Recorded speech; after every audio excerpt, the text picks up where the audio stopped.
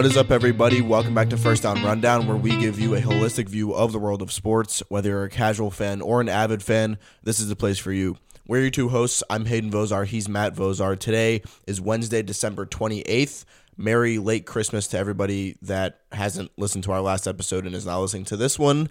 Hope you guys had a great holiday. It was a great holiday for us as well. And Matt and I are in person today, which is a great part of today's episode. We will be most likely in person for the next couple weeks before I go back to college. So that's going to be exciting. And Matt's on the other end. How are you? I'm good. Thank you for the long pause there, as you probably couldn't think of anything else to say. Yeah, well, I'm probably going to cut it out. So. All right, well, yes, we're in person today. Hayden's still on break from college. I'm kind of back and forth between here and everywhere because I'm still living out of a suitcase, just looking forward to April when I won't be. But that gives us the chance to do something like this in person, which is really cool. And yeah, first one after the holidays. Still technically a holiday to come with New Year's up here. This weekend got the college football semifinal preview, which we're going to be doing today as well. So those games are on Saturday, and then obviously a full week of football on Sunday as well for week 17 there. And then New Year's Eve is Saturday, along with the bowl games and the college football semifinal games, and then New Year's Day is Sunday, and then I work for a bank, and we have off on Monday, so it's a pretty good weekend coming up to follow up Christmas there as well. So looking forward to everything. Yeah, speaking of bowl games, we haven't even really talked about bowl games at all since they started, I don't think. So we've kind of dropped the ball on that, but we will be coming at you with a little college football playoff semifinal preview, like Matt said today. And I guess we can also maybe talk about like some surprising games during that college football segment, but that's going to be second out of I think we have 4 different segments today. So we've got NFL first, we've got 2 topics for NFL, and then we'll be talking just kind of like freelance college football. Obviously, the college football playoff games will be the focus, but then we might branch off into a couple bowl games if we have time. And then we've got NBA third, we've got 1 topic for NBA, and then our 4th and last top segment is going to be the ESPN notification nonsense segment that, if you guys have not heard, I recommend staying until the end to hear it because it's a fun one. So with that being said, let's move right into the NFL. So the Patriots almost led another crazy comeback in the second half on Saturday. So we had the first crazy comeback, which was the Vikings coming back against the Colts 2 weeks ago on Saturday. And so almost a week later, or just a week later, the Patriots almost did it against the Bengals. The Bengals were up 22-0 at halftime, and with 4 minutes left in the game, the Patriots had scored 18 unanswered points, and they made it only a 4-point game with the ball in their possession. And then this ultimately led to a Ramondre Stevenson fumble, and the Bengals recovered it. So that basically saved the Bengals from a near disaster. Ever since Tom Brady left New England, we've seen these types of comebacks have been almost unheard of from the Pats, because when Tom Brady was there, obviously he led a lot of them, but when he left, or ever since he left, we haven't really, I'm a Patriots fan, so I'm saying we here, we haven't really been able to get it done in terms of in the comeback category. We've always we've been able to win some games, but they've mostly been where we get out to an early lead and we kind of keep that lead throughout the game, or we traded a couple times here and there, but we're kind of always in it. But we haven't really seen a comeback pulled off like this by the Patriots ever since Tom Brady left, and we almost did it on Saturday, but we weren't able to get it done. So it seems like the Pats can be so much better than they have been this season, but they just kind of aren't. So I'm going to pose this question to Matt: what's causing this? Like, why aren't the Patriots as good as they seem that they can be, with such a top 5 defense in the league and a pretty all right offensive line, a really, really good running game? What's wrong with all this? Well, I think you mentioned it earlier, and it's the very simple answer that they don't have Tom Brady anymore. In reality, yes, obviously Tom Brady's been gone for a little while, and they haven't been as good as they were when they had him. And so I'm not going to say that that's my only answer to this. I think there's kind of a bunch of stuff going on here. I don't know, Hayden, you mentioned they're a top 5 defense. Are they? I don't know. I mean, I'm not super up on current stats and stuff, but are they actually a top 5 defense? I mean, I don't know, like, stat-wise, but I would say so. I think fantasy, yes, because they've just kind of gotten on the right side of a bunch of defensive touchdowns with the punt return from the other guy, Jones. I forget his first name now. And then obviously they've had a couple pick sixes in the last few weeks too against the Raiders and the Bengals in successive weeks. So yes, I think probably fantasy points wise they might be top 5, but I don't know if stats wise, yards per play, all that stuff, because they have let up a good amount of points to some teams this season. Either way, yeah, it was not a good look for them to obviously lose that game against the Raiders 2 weeks ago when we saw an absolute collapse on their part, and then two, obviously right this whole thing against the Bengals here. But let me for a second here, okay? The Patriots were down 17-3 to the Raiders 2 weeks ago. All right, they were down 17-3. It was looking bad. It was like, right, they were favored in the game. It's like, how are they this bad that this Raiders team, who's not able to beat anybody, or at least always loses at the last second, is now up 17-3 on this team? And guess what they did? They came back. And so, what Hayden mentioned as kind of the beginning of this topic here, where, the Patriots are never able to come back. Well, that's exactly what they did against the Raiders, because they were up, instead of, they were down 17-3, and they turned that into, them leading 24-17. So they scored 3 straight touchdowns on the Raiders. And then obviously, they ended up losing the game in that crazy end there. And then you see here in the next week, the following week, the Bengals are up 22-0, and they come back and score 18 straight points. So I would argue that they are actually making good comebacks. They had a 21-0 run of unanswered points against the Raiders 2 weeks ago, and then they had an 18-0 run last week against the Bengals. And really, this offense and really team overall of the Bengals, who've been absolutely dominant, which I think is going really underrated, in the past few weeks here or whatever, they've been really good, and so they held the Bengals to 0 points in the second half, I believe, and they came up, with their own 18 points and really were on the doorstep of winning that game. So I think they've gotten there. They've made the comebacks. They just haven't completed the wins, right? And kind of, I think that's kind of the point that we're getting to here is like these types of mistakes that have cost them these wins are what we really aren't used to seeing from the Patriots, particularly Bill Belichick coached teams, right? So we had obviously the Ramondre Stevenson, really here, this all ends up kind of coming down on Ramondre Stevenson. As much as he's provided this team with just his undenying ability to, be a receiver and a running back at the same time. He has, I think, probably the most yards from scrimmage on this team, and they don't have really any receivers, and so he's kind of just the person they go to, right, for the running game as well as the passing game. He made that kind of weird lateral play that led to the Raiders, kind of taking that back for a score there and costing them the game against the Raiders, and then he also fumbled on the doorstep of the goal line against the Bengals, and that kind of led to the Bengals winning that game. So in successive weeks, the Patriots have come back from being down, almost 20 points and almost taken a lead in both of those games, and really should have been set up for the win. And it really just came down to a kind of a weird mistake by Ramondre Stevenson, a guy who's been so reliable for them all season long. So that's kind of the issue here. I don't necessarily think that there's so much worry that the Patriots can't be coming back from these big holes and whatever, because realistically what happened was, at least for Bill Belichick's tenure there, it's just been Tom Brady. And then that's what I mentioned at the beginning, is that whenever they were in a deep hole, first of all, they really never found themselves in a deep hole to begin with. They were never really down that many points to where they would need to come back from 17-3 and 22-0. They would at least be down 7 to 10 points, and Tom Brady would lead them back. But they had Tom Brady to be able to lead them back. They don't now, but they still are making comebacks. They're just not kind of completing the games or completing the comebacks and winning these games. So there's that aspect to it. Now, a lot of people are kind of pointing to Mac Jones, who, is taking a lot of the blame now, I think, and people are starting to come out and kind of think, like, is he really that good? Because last year, if you remember, he was the leading candidate for Rookie of the Year, and then pretty much Jamar Chase stole it out of his hands because Jamar Chase had like 500 yards and 4 touchdowns in the last 2 games of the regular season last year. And then you kind of have Mac Jones there, where he did a good job. They got to the playoffs, right, in a team that really nobody thought would be any good with him starting as a rookie quarterback, and somehow they made it. And he was a game manager. He didn't do anything great, but they won enough. I think they went 9-8. They won enough games to make the playoffs. They had a winning record. So I think he was thought of as, okay, well, this guy maybe can do it. And this year, he just really hasn't been able to. He's made some good throws, sure, but he's also kind of made some bad decisions and hasn't really gotten the ball to his receivers. And obviously, the Patriots receiving core has, for years now, been kind of one of the worst in the league, and they were kind of refused to spend money there.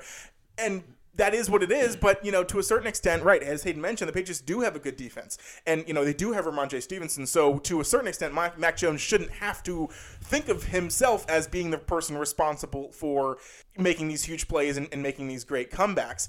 And so, what ends up happening then, as a result, is, and obviously you have Matt Patricia and Joe Judge calling the offense, and that's kind of its own debacle, which I won't even really get into here. But he's been yelling at them, because he's mad at the play call, and now with kind of these last two games of which the Patriots have come back and not been able to complete the comeback, all eyes, despite Ramondre Stevenson kind of being the reason for both of those, all eyes are going to go to the quarterback. And in this case, Mac Jones is kind of only making himself look worse, in my opinion. It kind of just seems like he's a little bit whiny, and he doesn't really back up what he's whining about on the field. He'll yell at his teammates, yell at his coordinators, and it's kind of like, well, yeah, okay, that's fine, right? Because Tom Brady does that all the time, but Tom Brady completes those comebacks. Tom Brady will be the guy who will lead you down the field and actually score those touchdowns and win those games. But, for what it is right now, I think it's just kind of a mix-up of a bunch of different stuff that's kind of going wrong with the Patriots here, and it's just kind of an unfortunate thing that Ramondre Stevenson has had these two kind of, just mistakes at the end of these games where the Patriots have been down and come back and just not been able to actually win the game. So as a Patriots fan yourself, Hayden, what do you diagnose as the problem here?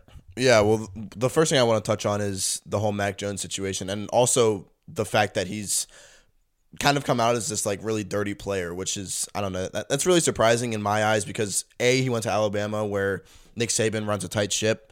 And he usually has all of his players in line, and I feel like he teaches his players the right values. We've got all the Alabama players that are projected to go to the draft. Bryce Young and Will Anderson and all those guys. They're all playing in the bowl game, which they don't have to. It's not a college football playoff game, and so they have no real incentive to, I guess. But they're playing in the game. I think out of respect for Nick Saban and that program. So I think Mac Jones should have those qualities, but we saw this past week that he got fined for a hit that he put on a Bengals player after he got picked off and basically, he threw a pick six. I think he was going to try to go tackle the guy, but he realized that he wasn't fast enough because he's not really athletic at all.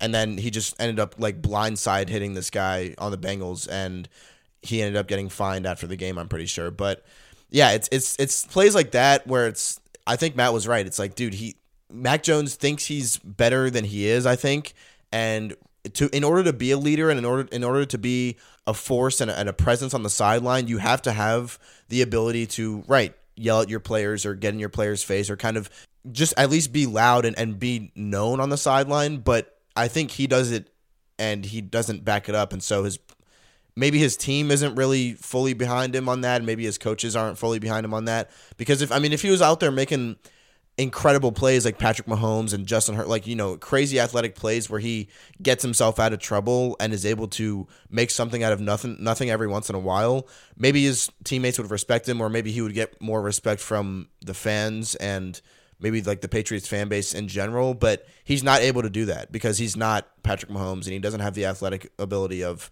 a guy like Justin Herbert or Lamar Jackson or somebody like that. So because he's not able to make those flashy plays and because he's not really able to bail his defense and his running game out, I think his defense and his running game are kind of just like sitting in a stationary spot where they're good, but they're not really good enough to make a complete football team and be able to, really pull out these wins. Right, like Matt said, they made a great comeback against the Raiders. I totally forgot about that when I was talking about them, not really being able to come back from deficits, but they lost both of those games in the end. So what comes up in the box score? Yeah, that's a comeback, but they still lost the game. So they have 2 L's in a row because of, as a result of both of those games that they were able to make somewhat of a comeback in, but then they ultimately they lost. And Matt also did mention my other point, which was the whole Matt Patricia situation. So like Matt said, Matt Patricia and Joe Judge were appointed with the offensive play calling duties right before the season started, and now everybody wants Matt Patricia essentially out of the organization or somewhere else, because technically the Patriots don't even have an offensive coordinator. They haven't had an offensive coordinator for I don't even know how long. I think since at least 2018. And Matt, if you don't know, Matt Patricia used to be the defensive coordinator for the Patriots from like 2012 to 2018, I think it was. And then he got hired as the head coach in Detroit for the Lions, and so he coached for 2 or 3 years there until I think 2020, and then he came back to New England, and I think last year, and he started coaching for New England. But he's not even like, his job title isn't an offensive coordinator. He's the senior football advisor and offensive line coach, but he's calling the plays, which doesn't really make much sense. He's obviously a much better defensive coach because he was able to hold the defensive coordinator position on the Patriots team from 2012 to 2018 when they had so much success during that stretch. So it's like, I don't really know what they're thinking, letting him call the plays. Obviously, he's more of like a run first guy because that's what the Patriots have been doing well all season. But again, with a guy like Matt Patricia calling plays and a guy like Mac Jones at quarterback, I think that's just kind of like that's just kind of indigestion on this Patriots team, and that's something that won't really click. You're gonna have to put Mac Jones in more of a scheme where he's like, more of an offensive scheme, I guess is the broader term for it, like a Sean McVay offense or a Kyle Shanahan offense. We say it all the time, like we mention those names all the time just because they're such great offensive minds. But again, like there's still many quarterbacks in this league that need an offensive scheme like that, like a Baker Mayfield, who is succeeding in LA right now because of what Sean McVay has given him. But there are a lot of quarterbacks like Mac Jones and Baker Mayfield who need that kind of guidance and an offense just to kind of get their career started. I think that Mac Jones's start to his career has been a little bit blank on in terms of like who's coaching him, and so he doesn't really have much guidance on where he's going. Yeah, I mean, it seems like we have pretty similar views on kind of what's going on here, and it'll be interesting to see where they go from here, right? Because Mac Jones is in his second year; he still has 2 more years on the rookie contract. But keep in mind, like, he's a first-round guy too, so they're paying him a good bit of money, and it's kind of, are they going to pick up the 5th year? Or are they going to trade him somewhere else? I guess Bill Belichick will kind of find a way because it seems like he always is able to. Another team that seems like they're always able to do something because of their quarterback is the Packers. And so ironically here, we're talking about me and Hayden's favorite teams, Hayden with the Patriots and me with the Packers, and really for good reason, right? I mean, the Patriots have been kind of on the wrong side of 2 devastating comebacks, and then obviously the Packers are kind of trending in the right direction, which is explains the title of the episode a little bit more too. So the Packers are probably going to somehow make the most improbable run for the playoffs that we've seen in recent years. And it hasn't been pretty at all for anyone else who's not Packers fans because it's been very beautiful in my mind. And so their game against the Dolphins this past Sunday pretty much summed up their ability to win this season. It was really a close game and basically relied on Tua making mistakes. But what do we make of this Dolphins game in particular? Should we even be talking about the Packers possibly making the playoffs, or should we be focused on what this game says about Tua? Yeah, so I made this topic before the whole situation with Tua and his concussion, his, I think, 3rd concussion of the season it is this year. I made this topic before that happened or before all that discussion started, and so I don't really want to talk about Tua being bad in the second half of this game because that's what I was going to do at first, but then the whole thing about him getting rocked in the second half and then throwing 3 interceptions in the fourth quarter that ultimately sealed the game off for the Packers winning, that came out right after I wrote this topic. So I didn't change up the topic I did change up a couple topics right before we started recording, but I didn't change up this topic because I still want to talk about Tua's play this season, which I think has been very enhanced by Tyreek Hill and Jalen Waddle. I know that a lot of people are still saying, like, okay, you can have the receivers, but if you don't have a guy that can get it to them and that has the timing to get the ball to these receivers that are just lightning fast and can, basically bolt anywhere in a second, then you're still not going to succeed. But I don't really think that's true. I think that these receivers in this case, Jalen Waddle and Tyreek Hill, are absolutely carrying Tua. It really sucks to see this situation happen to Tua. And again, I don't really want to bash him on this episode at all because of what has come out recently and how he essentially may not even play football again, which, right, that's a whole nother topic that we can save for a later date when we know more about his situation. But I do think that this game in particular just showed that, and like, the Packers are good. I'm not saying that the Packers are really bad. I think that they just had some early season slumps and some early season struggles, which they seem to always have. I think it just lasted a little longer this year than it has in recent years. And we always know, I mean, we know that Aaron Rodgers always says in press conferences after the first couple games when they drop a couple to teams that they shouldn't have dropped any games to. We know that Aaron Rodgers always tells everybody to relax and that they'll be okay and that they're going to make the playoffs and everything's going to be fine and that they're going to lose in the NFC Championship, but it's going to be fine, right? I think that that's maybe happening again this season. Like, yeah, they probably are going to make the playoffs now. They at least have a much better chance of making the playoffs now that they beat the Dolphins this past weekend. I don't know exactly what their percentage chance is, but I don't really like all those percentages. Like, all the percentages that come out now, like around this time of year, December, Christmas time, where they do like all the percentage, and it looks like the election results on the TV after the 4:30 games on Sunday. I don't really like how they do all that because it's just like, yeah, it's a percentage, but anything can happen, right? I'd like to see, okay, these teams are in the hunt and these teams are in, right? I don't want to see and then you can look at the schedule yourself. You don't have to make a percentage out of it. I guess a lot of people do like numbers to be attributed to certain things, but a number is easy to look at, but I don't know. I think the percentages kind of mislead people a lot. But right, I do think that this game was super indicative of the Packers kind of just being all right, but then the Dolphins showing their weaknesses. And I do think that since Tua was kind of apparently, pretty mentally impaired or kind of, I don't know, he was physically impaired, I guess is what I'm trying to say.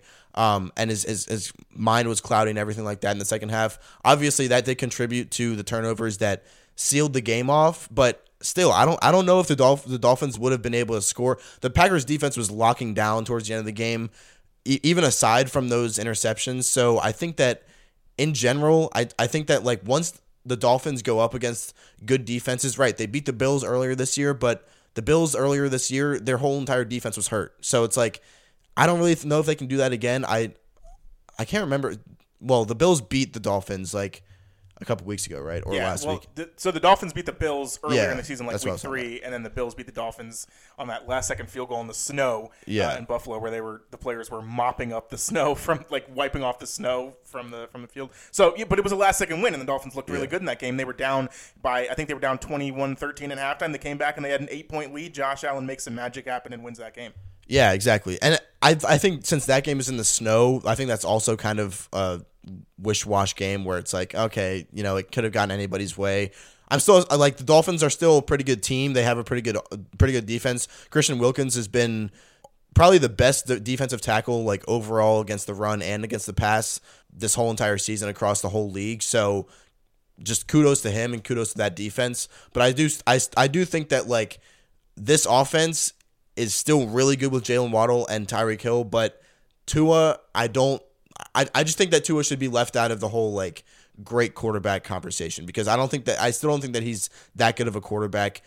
He's getting hurt a lot, which is, I'm sorry to say, but it's kind of indicative of you can't really protect yourself, and if you can't protect yourself with the quarterback position, you're not going to be able to play for a long time. And there have been plays where he's gotten hurt where I feel like he could have braced for his fall and he kind of just doesn't. And he kind of just falls down and smacks his head against the ground. I'm not blaming him for that. I'm just saying I don't think that Tua's as good as people are making him out to be. And I think that people are starting to realize this. This kind of feeds into my Justin Herbert conversation, which I talked about last episode, my solo episode. But yeah, essentially I just wanted to make this topic just to talk about does this say more about the Packers or the Dolphins? I think it says more about the Dolphins in my opinion. I do the Packers are trending upward, but I do think it says more about the Dolphins in general. Tua not really being there, but they're just really, really good because of everything else they have on that team. Yeah, and I didn't really get eyes on this game. I didn't watch it that much because, unfortunately, my wife's family's Christmas lunch started right at 1, which is when the game started as well. So I was kind of humble in my Packers fandom and checking the score every couple minutes. Every time I got up to quote unquote go to the bathroom, so that I didn't look like I had my phone out at the very, very formal lunch that I was at. So and really, the game went kind of how I thought. They were tied 10-10, and I was like, oh, yeah, that's pretty cool. And then they were down 20-10, and I'm like, well, that seems like that would probably be okay for that to happen. Or not okay, but that I would see that happening. Then it's tied up 20-20, and I'm like, all right, cool. And then they win 26-20. I'm like, what happened? And you'll see, obviously, the Dolphins didn't score a single point in the second half. And a lot of that, as Hayden said, is because really Tua got a concussion in like the second quarter of the game, and since then, or ever after that, they weren't able to do anything. We now know that he's ruled out against the Patriots. I still bet on the Dolphins +3 because the Patriots, as we discussed before, probably aren't. They don't really know what they're doing right now. So anyway, I think the Packers, though, like they played the game as they were supposed to play it. They came back and they won the game. The defense did what they were supposed to do. Aaron Rodgers did what he was supposed to do. A.J. Dillon's looking like a beast now. And so I think it's kind of all coming together, and this was a great game that I think kind of just is propelling them forward. It says, okay, well, we can win a game like this. Now, obviously, right, we know now Tua wasn't 100%. He probably wasn't even 75% because, I mean, he was legitimately playing with a concussion. So who knows, like, realistically how this would have gone if Tua had stayed in the game and he was 100% the whole time.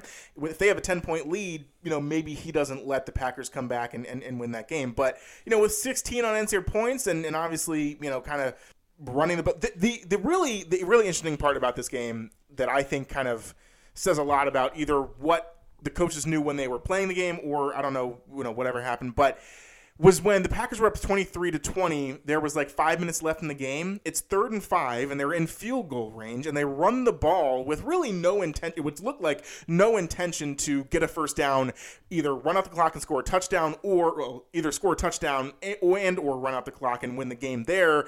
They didn't really care. It looked like they were just like, all right, cool, we'll kick a field goal. And it's like, well, the Dolphins, if they just score a touchdown, that they could pretty easily win this game. And so it's almost like Matt LaFleur knew that his defense would be able to stop Tua. And I think that's kind of what Hayden was going to be getting at, in the sense that that's a really bold call by the Packers to say, we know our defense is going to be able to stop Tua on this last drive because we've been able to stop him the rest of the game. And as Hayden pointed out, that's because he didn't look very good. But that's also because now we can explain why he didn't look very good, obviously with him being injured as he was. And so that kind of takes away from the analysis of the game overall. But I do think that, right, for what the Dolphins have been this season, it's good. You can see what a good offensive line and great receivers can do for a quarterback's career, because coming into this season, Tua looked like it was kind of this year or bust, right? This was a kind of a make or break season, and he's really performed very well. Now, the thing is, though, the injuries, and this has been his problem even going back to college, because you might remember, like,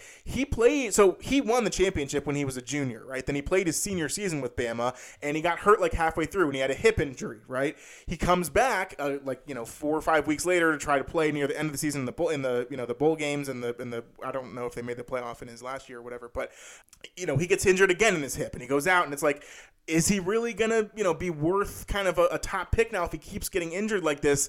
And he gets picked number 5 overall, the Dolphins, and he had two years where it was kind of like, I don't really know about this. Well, he started, I guess, halfway through 2 years ago, and then he started all of last season and all of this season. But, I mean, he's been concussed twice now, and it's one of those things that, obviously the league has a lot more recognition for this type of stuff now, whereas before we might have, not even realized that he would have been concussed, and we would have just been saying, like, he sucks because he can't play, when realistically he can't even read Jalen Waddle's number from 10 yards away. So there's a difference in how we're going to gauge this based on the fact that he does have 2 concussions now, and we're being more conscientious of it, therefore kind of not blaming him 100% on the performances that he hasn't really looked that great in. But as he mentioned, right, like that Bills game was really good, and this game too. So you kind of have to, I don't know, you can kind of tell both sides of it, I think, but for the Packers' sake at least, I think they're going to make the playoffs, right? I mean, it's one of those things where they have 2 games left. Well, everybody has 2 games left.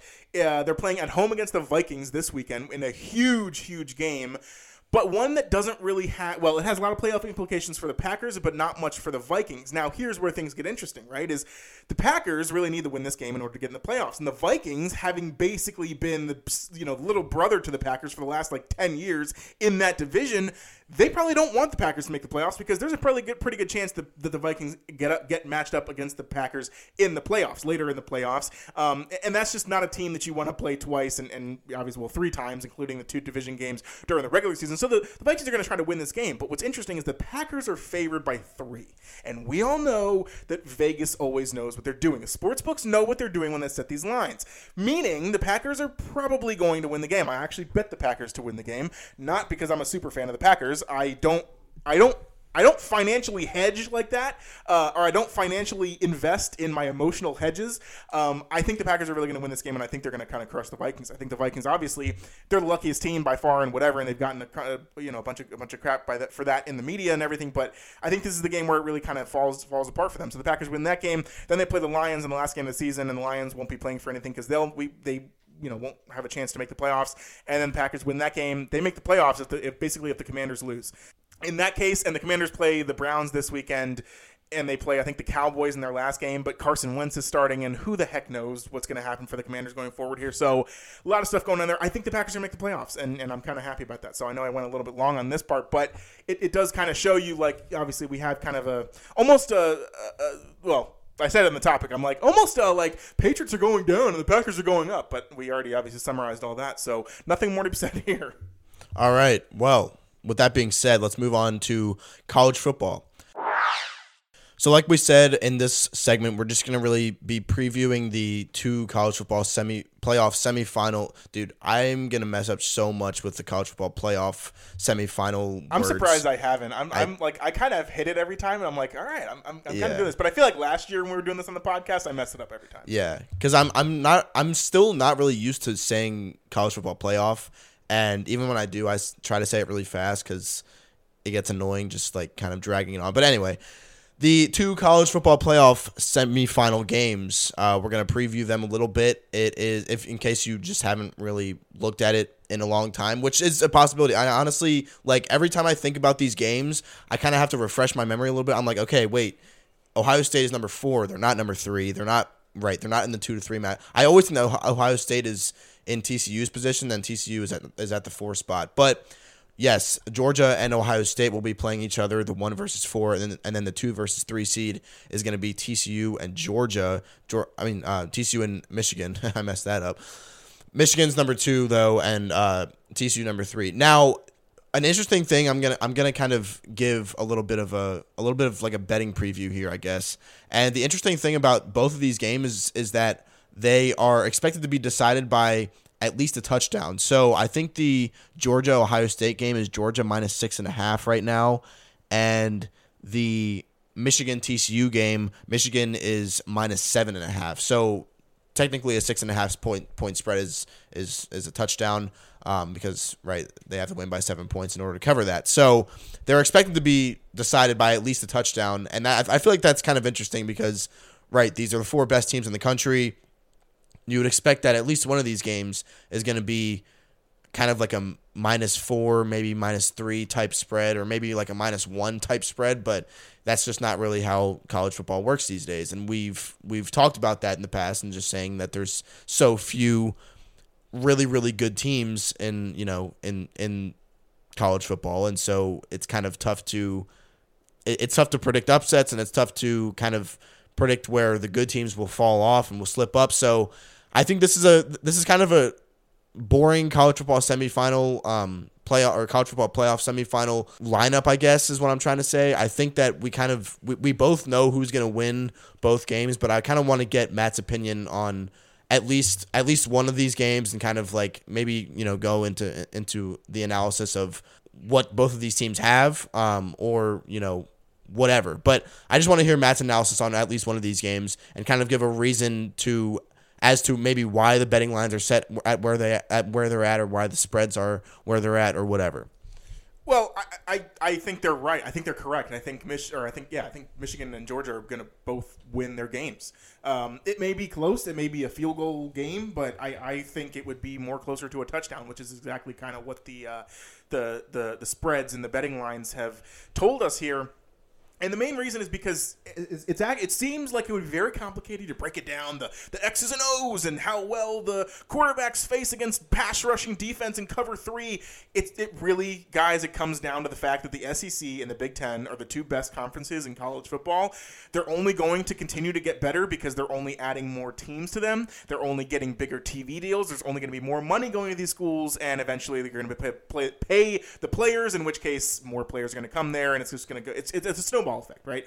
But here's the thing, is because they're the 2 best teams, or the 2 best conferences in the country, SEC and the Big Ten, their representatives, their champions, are going to be the 2 best teams in the country. Whereas you have another team from the you have Ohio State, who's also in the Big Ten, which kind of even says the most about the fact that arguably the best. Well, actually, you could make the case that the Big Ten was the best team in the country, or the best conference in the country this year, but because they got two teams in playoff, and obviously Ohio State, they didn't even play in the Big Ten championship, but they only have that one loss, and that one loss is to arguably second, but you could argue they're the first best team in college football, which is Michigan. So two teams in there means they're also, they're pretty good, and they're not playing each other, right? So that's kind of the other thing that we have to consider here is the SEC is the best conference in the country.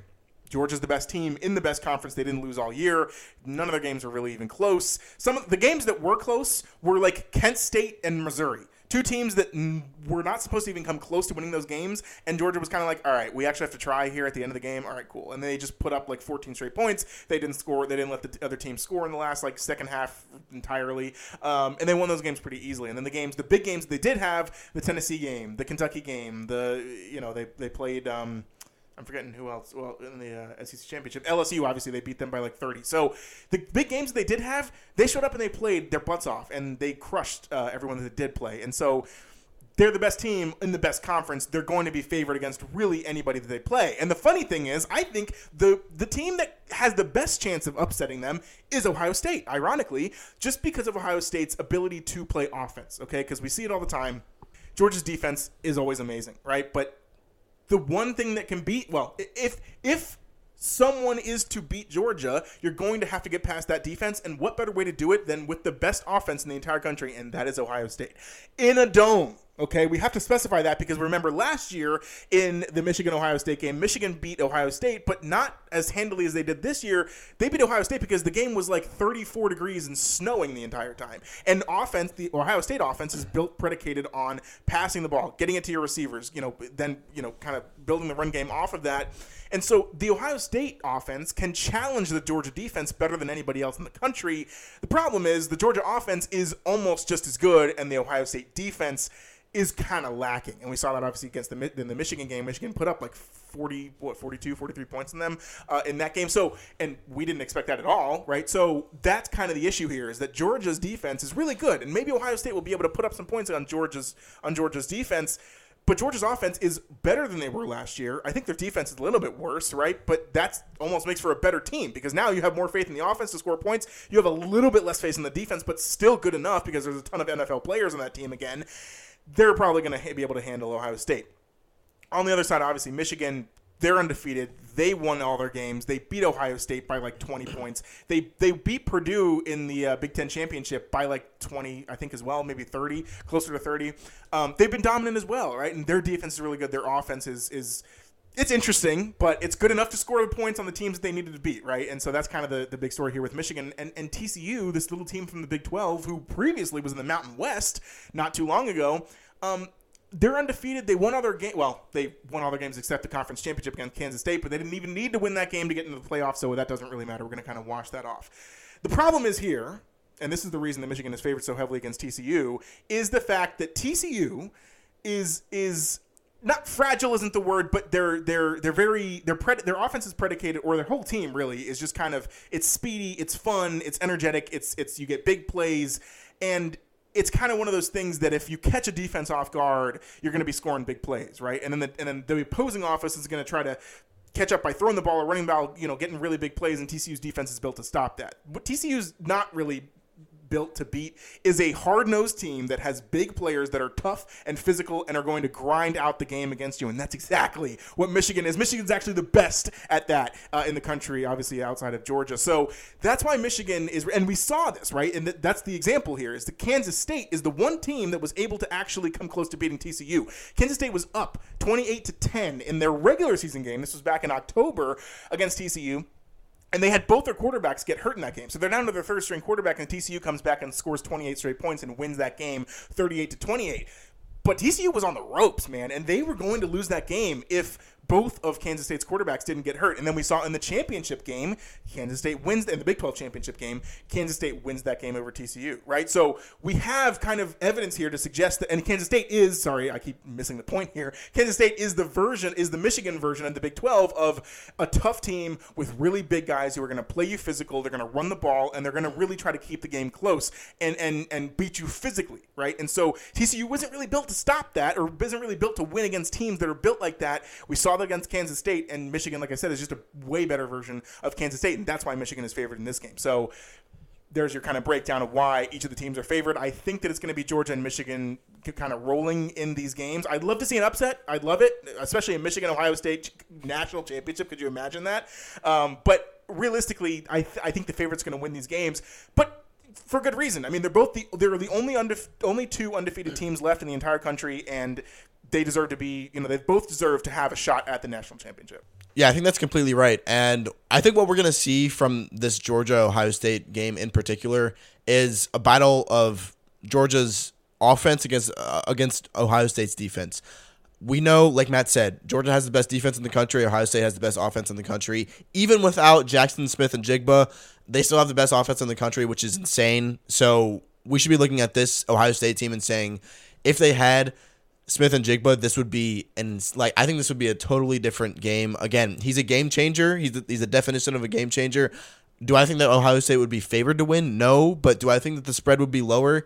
I think so. One thing that I've seen about, and I've kind of been reading up on this Georgia-Ohio State game recently, and the one thing that I've seen about this game, and like Matt said, and I even said it when the playoff rankings first came out, that if there's anybody that can beat Georgia in this playoff, it's Ohio State. So we're going to get a really good game this semifinal round.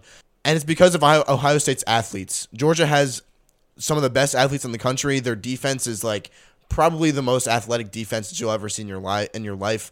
A lot of people have said that Georgia, in terms of talent, talent-wise, in terms of the amount of talent that they have on that defense and the ages that those guys are at, 18, 19, 20-year-old guys, the amount of talent that they have on that defense is top 5 or would be top 5 in the NFL. I'm not saying that their defense would rank top 5 in the NFL if they were to go play in the NFL right now, but a lot of people have said that the amount of talent that they have on that defense with the ages that these guys are at is what would be top 5 amount of talent in the NFL when you compare it to the age of the guys in the NFL and everything like that. So that's just crazy in itself. But again, Ohio State has an incredible offense with CJ Stroud leading that offense at quarterback. And I mean, they're a really explosive offense as well. I think TreVeyon Henderson, one of their starting running backs, is not going to play. I think I've heard that, down the grapevine, which is kind of a hit to their offense, but I think they have a pretty good kind of secondary running back. And I mean, their passing game is what's important here. So I think that we're gonna see the Georgia defense shut down the Ohio State offense a couple times, but we're also gonna see the Ohio State offense be able to kind of get a big play or two every now and then against the Georgia defense. So I think what it's gonna come down to is the Ohio State defense against the Georgia offense, and if the Ohio State defense is able to get pressure on Stetson Bennett, I think that the Ohio State actually does have a pretty good chance of winning this game. Again, pretty much everybody's picking Georgia. I still think Georgia's going to win it all. I still think that they're going to beat Ohio State and that they're going to beat whoever comes out of the TCU-Michigan game in an even easier game than the Ohio State game will be for them. But I do think that if Stetson Bennett has some pressure, things might go haywire a little bit. Stetson Bennett hasn't been sacked in 6 games. Can you, that's just an insane stat. So the fact that he hasn't even been sacked in 6 games goes to I mean, he's an athletic guy, but every athletic quarterback gets sacked. I mean, I think Justin Fields is one of the most sacked quarterbacks in the NFL this year. He's one of the most, if not the most athletic quarterback in the NFL right now. So you can't really say anything about that. Georgia does have a really good offensive line as well, but I think that this Ohio State defensive line, who's also really good, if they can get to Stetson Bennett and if they can blitz Stetson Bennett a good bit and be able to hold up those receivers in man coverage, I think Ohio State will maybe be able to pull this one out. But again, that's kind of the only way that I see them being able to do this. And if obviously Georgia's going to be prepared for that. They're going to be prepared for some pressure. I think that Ohio State's going to really try to pressure Stetson Bennett. So they're going to be prepared for that, and they're probably going to, have some extra blockers or some like blocking tight ends or whatever in the game for most of their plays. So, right, I think Georgia's still going to win this game. And then the TCU Michigan game, like Matt said, I kind of agree with most of the things that he said. TCU is just really a big play team. They're a Big 12 team. I mean, they are a finesse team. He just said it in the background. Yeah, so that's the word that he was trying to think of the whole time that he was talking. But we know that our brains get a little fuzzy during the podcast. So, right, they're a finesse team. They're a Big 12 team. Pretty much all Big 12 teams have that style of play where they can't play defense compared to the other teams in the Big 10 and the SEC and even like the ACC and stuff like that. They can't really play defense compared to those teams, so they predicate their team and their success on offense. And they have a couple really cool plays where they, go crazy, and then that's kind of how they score their points, and they kind of hang in games. TCU's been in so many close games this season, which I think is going to help them in a game like this if they're able to keep it close with Michigan towards, down the stretch towards the end of the game. If they're able to kind of stay within a touchdown or 10 points or something like that, then yeah, they might be able to kind of score like a last second touchdown and tie it up, or, win by 1 point, I guess, if they're down by like 7, they score a touchdown and then have the gutsiest play call in college football playoff history and go for 2 and win it on that. They may be able to do that. You never know. But what I do think is going to happen is Michigan's just way too consistent for TCU, and they're going to be able to pull it out. I don't really like Michigan. You guys know that. Well, you guys, if you guys have listened in the past, you guys know that Matt and I are not really big Michigan fans. But I think that Michigan's too powerful to for TCU to overcome that. And yeah, I think that they're just way too consistent. JJ McCarthy's been super consistent lately. I think if we saw more mess ups from him, especially in the Ohio State game and kind of like the big games down the stretch, I think that maybe we would be talking about this game in a little bit of a different light. But he's been really good recently, so you can't really knock him for that. Their running game is really good, and like Matt said, their defense is really good as well. So there's not really many holes on this Michigan team. There's not enough holes on this Michigan team for TCU to kind of rely on their good old style of play and win this game. I'm going to make a couple comments on the bowl games so far. Not super long or anything, but if you're watching them, keep watching them because they're amazing. They're probably my favorite. Outside of March Madness, it's probably my favorite time of the year just watching bowl games because it's like primetime college football games that like where there's two teams that you have absolutely no clue who they are, and you're probably never going to watch them otherwise, and they're just playing in a bowl game in like the middle of Alabama. So it's great. I love the bowl games, and it's so funny because you'll hear the media talk so much about how we don't need this many bowl games. Like, there's a 5-win team. Rice actually was 5-7, and they made a bowl game, which is usually reserved for 6-win teams, all this stuff. The amount of bowl games increases every year, and the media is going to be like, there's so many bowl games and too many, or I guess college football fans who don't really appreciate the college footballness of it are going to say, there's too many bowl games. We don't need this many. We need to get rid of all the bowl games. But the best part about it is that no matter what they say, and that's what I've been scared of. I'm like, dude, this is actually going to cause there to be less bowl games. Overall, like they're going to take away the bowl games. They're going to make it, harder to qualify, whatever. But apparently, the one thing stopping all this is that people actually watch these things so much. Like, it's on the regular ESPN network, and apparently their ratings on these bowl games are insane. Like, better than, sort of, equal to primetime NBA is how I heard it described. So, I love that. I love the fact that, everyone is like, we don't need any more bowl games. There's just too many that people don't care about the teams that are playing. Clearly, people do. People are watching these games, and it's awesome. And it's, mostly because you just kind of want to watch some live football, and sometimes around this time of year, it's just, you kick back on your couch, it's Christmas break or whatever, and you're like, hey, what's going on between San Diego State and Middle Tennessee, and New Mexico State and Bowling Green, two teams that shouldn't have even made a bowl game, and they did. And then the thing to do is, the commentators, they always have random people doing it, but they're actually good. I like hearing the commentators on this stuff because the problem is, well, not the problem, but for the most part, there's so much boringness about these games that nobody should even care. But so what they do is to kind of or I guess there's not much meaning for the games, right? So there's not like if the team wins a bowl game, so what, right? Whereas the semifinals and kind of all during the regular season, it's like, okay, well, where am I going to stack up in my conference and trying to win the conference and go to the playoff and all this stuff? These bowl games mean nothing, and so there's no result of it. Or like the result of the game doesn't really affect where these teams are in the grand scheme of things. So the commentators and the whole team that gets sent to these bowl games, they like go so in depth about all these teams and like the individual players. I was watching the Georgia Southern versus Buffalo game yesterday, and they were doing a thing about the Buffalo. It was a Buffalo linebacker who's like 29 years old, but he was a Navy SEAL. Like, what? Like, this is the type of thing that, like, you would never know if you didn't watch a bowl game. And it's so funny because then you see, like, towards the end of the game what actually ends up happening. And, like, Buffalo won in, like, a kind of a dramatic fashion. They were winning the whole game, but Georgia Southern was favored, and Georgia Southern came back, and Buffalo ends up winning the game. And it's like, they're trying to get an interview with this guy who was a Navy SEAL, but he doesn't want to be interviewed because he's such a humble guy. And it's like, you never know this stuff if you didn't just watch a bowl game. So I'm glad that ESPN has completely embraced this stuff because the ratings are good. They're only going to show stuff that gets good ratings. So if the ratings decline, they're gonna basically cancel like half the bowl games. But I love it. So people, if you're out there and watching the bowl games, keep watching them. And if you're not watching the bowl games, turn them on because there's usually something you won't know that is just really fun to watch. And who knows what'll happen. Yeah, that's my favorite when the commentators go on a little spiel about one particular player, or it's like the quarterback who, I don't know, had like some crazy thing happen in the middle of his college career, but like he comes back for this season and they go 6-6.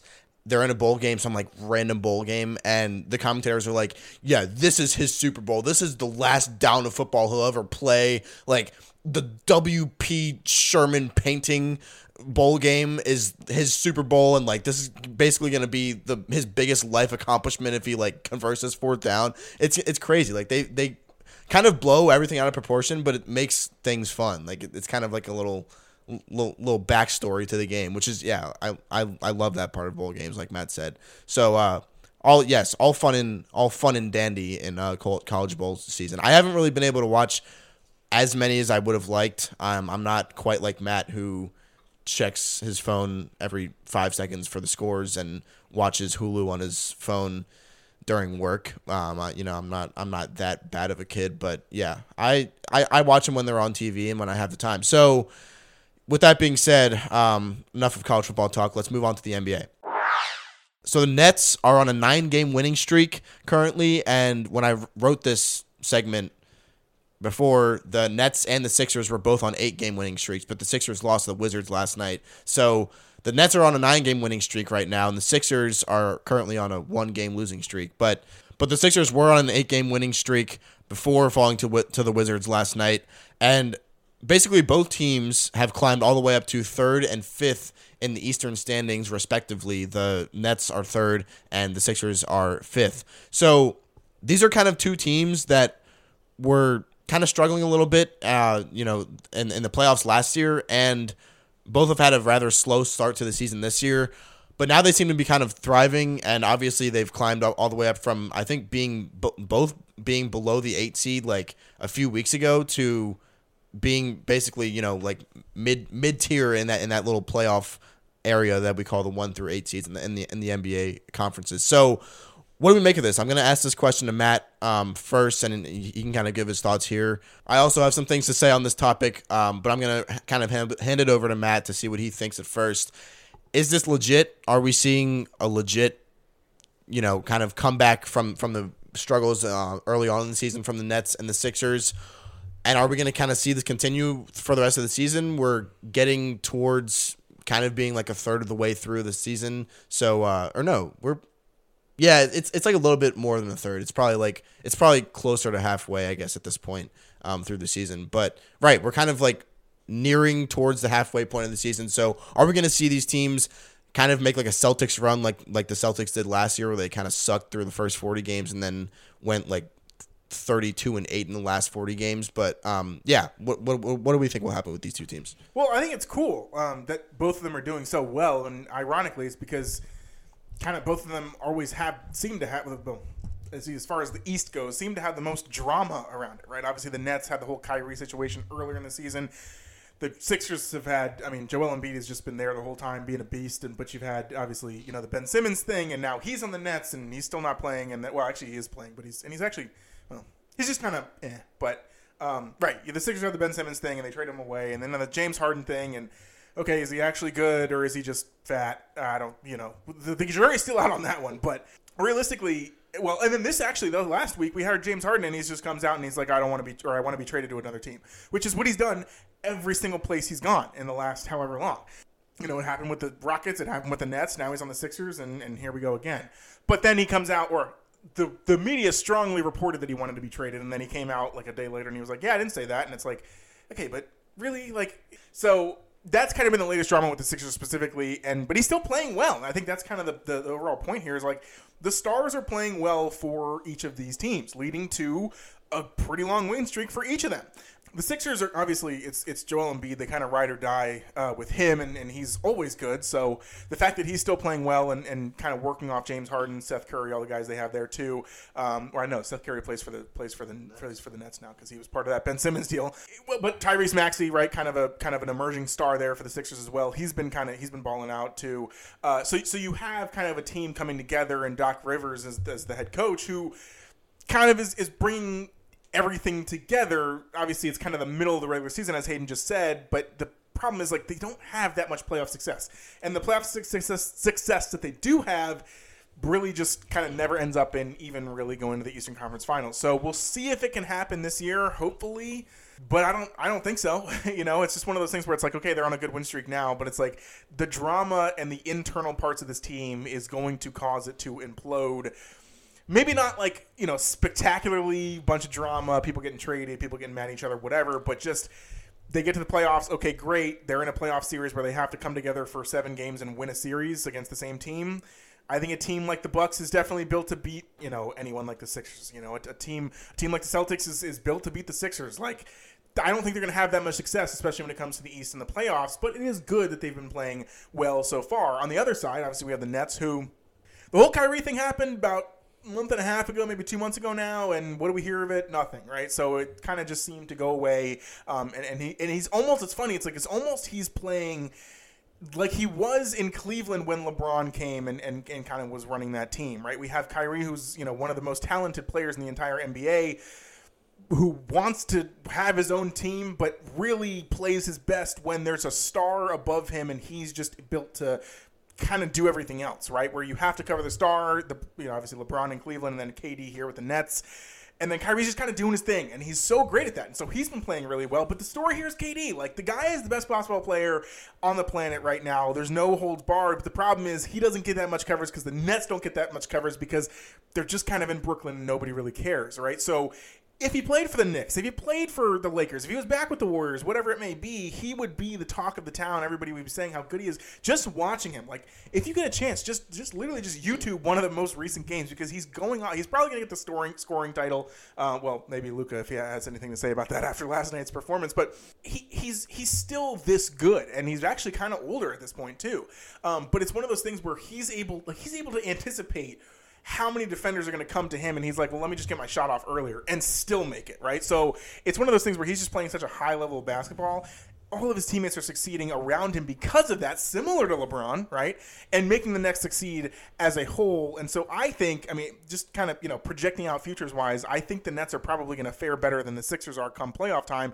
I think the Sixers are a better, more talented team. They have a more talented roster. But in terms of just, how the team's composed and how the team is playing together, I like the Nets more than the Sixers right now, but obviously great that kind of both of them are experiencing some success. Now, the thing is too here, and this is kind of what I'll end on, is that they should be doing this, right? That's the thing, is you have so many superstars on both of these teams, and as a result, the GM, the front office, all the fans of these teams, right, are expecting these teams to be in the top 5-6 teams in the East here. It seems like really nobody's going to catch the Celtics and the Bucks this season, and kind of, if the Knicks and Sixers are able, the Knicks and Sixers will probably be the two teams on that kind of, 1B list on the able to, if someone was able to beat the Bucks or the Sixers or the Bucks or the Celtics, it'd be one of these teams. But as of right now, I don't see this ending in a championship for either of them. It's good that they have a win streak going and that they're kind of up there in the playoff seedings now. But it's like this should have been happening all along. I guess maybe now it's kind of they're able to get in gear now. So we'll see what happens from here on out. But Hayden, what do you got? Yeah, I think I think you're pretty on track with most of that analysis. I am going to go kind of into the schedules of both of these teams over these 8-game stretches, or 8-game winning stretches, I guess. I'm going to count out the Nets' last win that got them to 9 wins in a row. And I'm just going to compare the 8-game stretches of wins that both teams had. So over these 8-game win streaks, actually both teams beat the Pistons, the Raptors, and the Hornets. Both of them beat all 3 of those teams, and all 3 of those teams are very, very bad right now. I think all those teams have like 12 wins or less right now, so it's they're not doing too well. So they've had those 3 games in there that are kind of gimmies, and the other 5 games, I think both of them beat the Warriors too over that stretch. And I want to say, I don't know, I have the schedules pulled up right now, but I'm not gonna like sit here and try to compare them that much. But right, I mean, they've had some pretty good wins over those. The 76ers beat the Lakers as well. The 76ers also beat the Knicks right before they lost. So yeah, I mean they've beat some like pretty. So some teams that have potential of beating the Sixers, I could definitely see beating the Sixers. But yeah, I mean Joel Embiid is playing at an insane level right now. If you like, Matt talked about watching Kevin Durant play. Watch Joel Embiid play, and it's crazy. I mean, Joel Embiid and Nikola Jokic are kind of like the same player in a sense, and a lot of people compare them in many ways. But like, I think that Joel Embiid in particular just has crazy game. Like, he can literally pull up from anywhere at any time and just swish it. I was watching a game the other night where he was playing, and like he had, I think, 2 possessions in a row. He was just playing on the perimeter, and he's a 7-footer, and he's playing on the perimeter. Like, how do you have a 7'1" center who's playing on the perimeter and just waiting for a pass and then just gonna drain a 3 from the top of the key? Like, it's insane. So Joel Embiid is playing at an incredible level. Kyrie and Kevin Durant for the Nets, I think they've both averaged like 30 points. Both of them, each of them have averaged 30 points over this 8-game stretch or 9-game stretch or whatever you want to call it. So they have gone absolutely crazy. If they keep on, I mean, they're not going to sustain this 30-point average, both of them, for the rest of the season. I don't think they would, because that would just be absolutely nuts. And they probably win out from here, but if they did that. But yeah, I mean, I think that a huge reason of why they've gone on this winning streak is because KD and Kyrie have kind of found this balance between them. They're one night KD will have 37 and Kyrie will have 29, and then the next night KD will have 30 and Kyrie will have like 38. And it's like, it's crazy. I mean, when you have 2 guys that can just put up 30 points with ease on any given night, and both of them can do it at the same time. There's not one guy that's getting like 40 points and the other guy's getting 15. It's like it's a collective effort between the 2, and they're kind of equal, and they can kind of switch off. One guy scoring more than the other, and then the next guy scoring more than the first guy in the next game. Like, it's crazy the way they can do it. So I think that the Nets, like Matt said, do have a better chance of kind of sustaining the success throughout the rest of the season. I'm not just saying that just because they're on a 9-game winning streak and the Sixers are now on a 1-game losing streak. I'm saying that because I firmly believe that if KD and Kyrie can keep up this, at least some of this scoring potential that they have been showing recently, they're going to do really well. Again, like Matt said, is it going to be enough to be, to kind of be a contender in the playoffs with the Bucks and the Celtics at the top of this Eastern Conference? Maybe not, but we might see another Celtics Nets rematch in the in the playoffs at some point this playoffs round, and so we can kind of relive that. Maybe the Celtics won't sweep them this year like they did last year in the playoffs, but yeah, I think that it's going to be a pretty good pretty good season to watch for the rest of the season. Obviously, we'll be kind of talking about NBA here and there, more NBA as the football season comes to a close, both college football and NFL. So yeah, be on the lookout for that. I'm excited to kind of get more into it again. Been focused on football recently, so second half of the regular season, I'm going to really try to delve into to actually watching the games more and keeping up with NBA that way. So yes. Okay, and with that being said, I kind of just discussed a little bit with Matt on the last topic. We're going to save the ESPN notification nonsense to next episode. We have a little archive that we keep on our doc here, so don't worry. The ESPN notifications that we were going to go over today are going to make it on the next episode. They're not going to go away. So, yes, be on the lookout for that for next episode. Again, sorry we couldn't do it on this episode. I know I told those of you who haven't listened to it yet to listen to it at the end of this episode, but it's not going to be here because we're kind of going over on time already. We're already at an hour, so we're gonna call it quits here for the night, and I'm gonna get this episode edited and uploaded. So, yes, with that being said, hope you guys enjoyed the episode. Sorry it was kind of a long time in between last episode and this one, but the holidays are a crazy time, and it's just, it is what it is. So you guys definitely won't hear again from us until after New Year's, probably sometime midweek next week. So about a week from now is when you should hear from us next. So expect an episode then. And yeah, I hope you guys have a great rest of the week. Hope you guys have a great New Year's weekend, and we will catch you guys on the next one.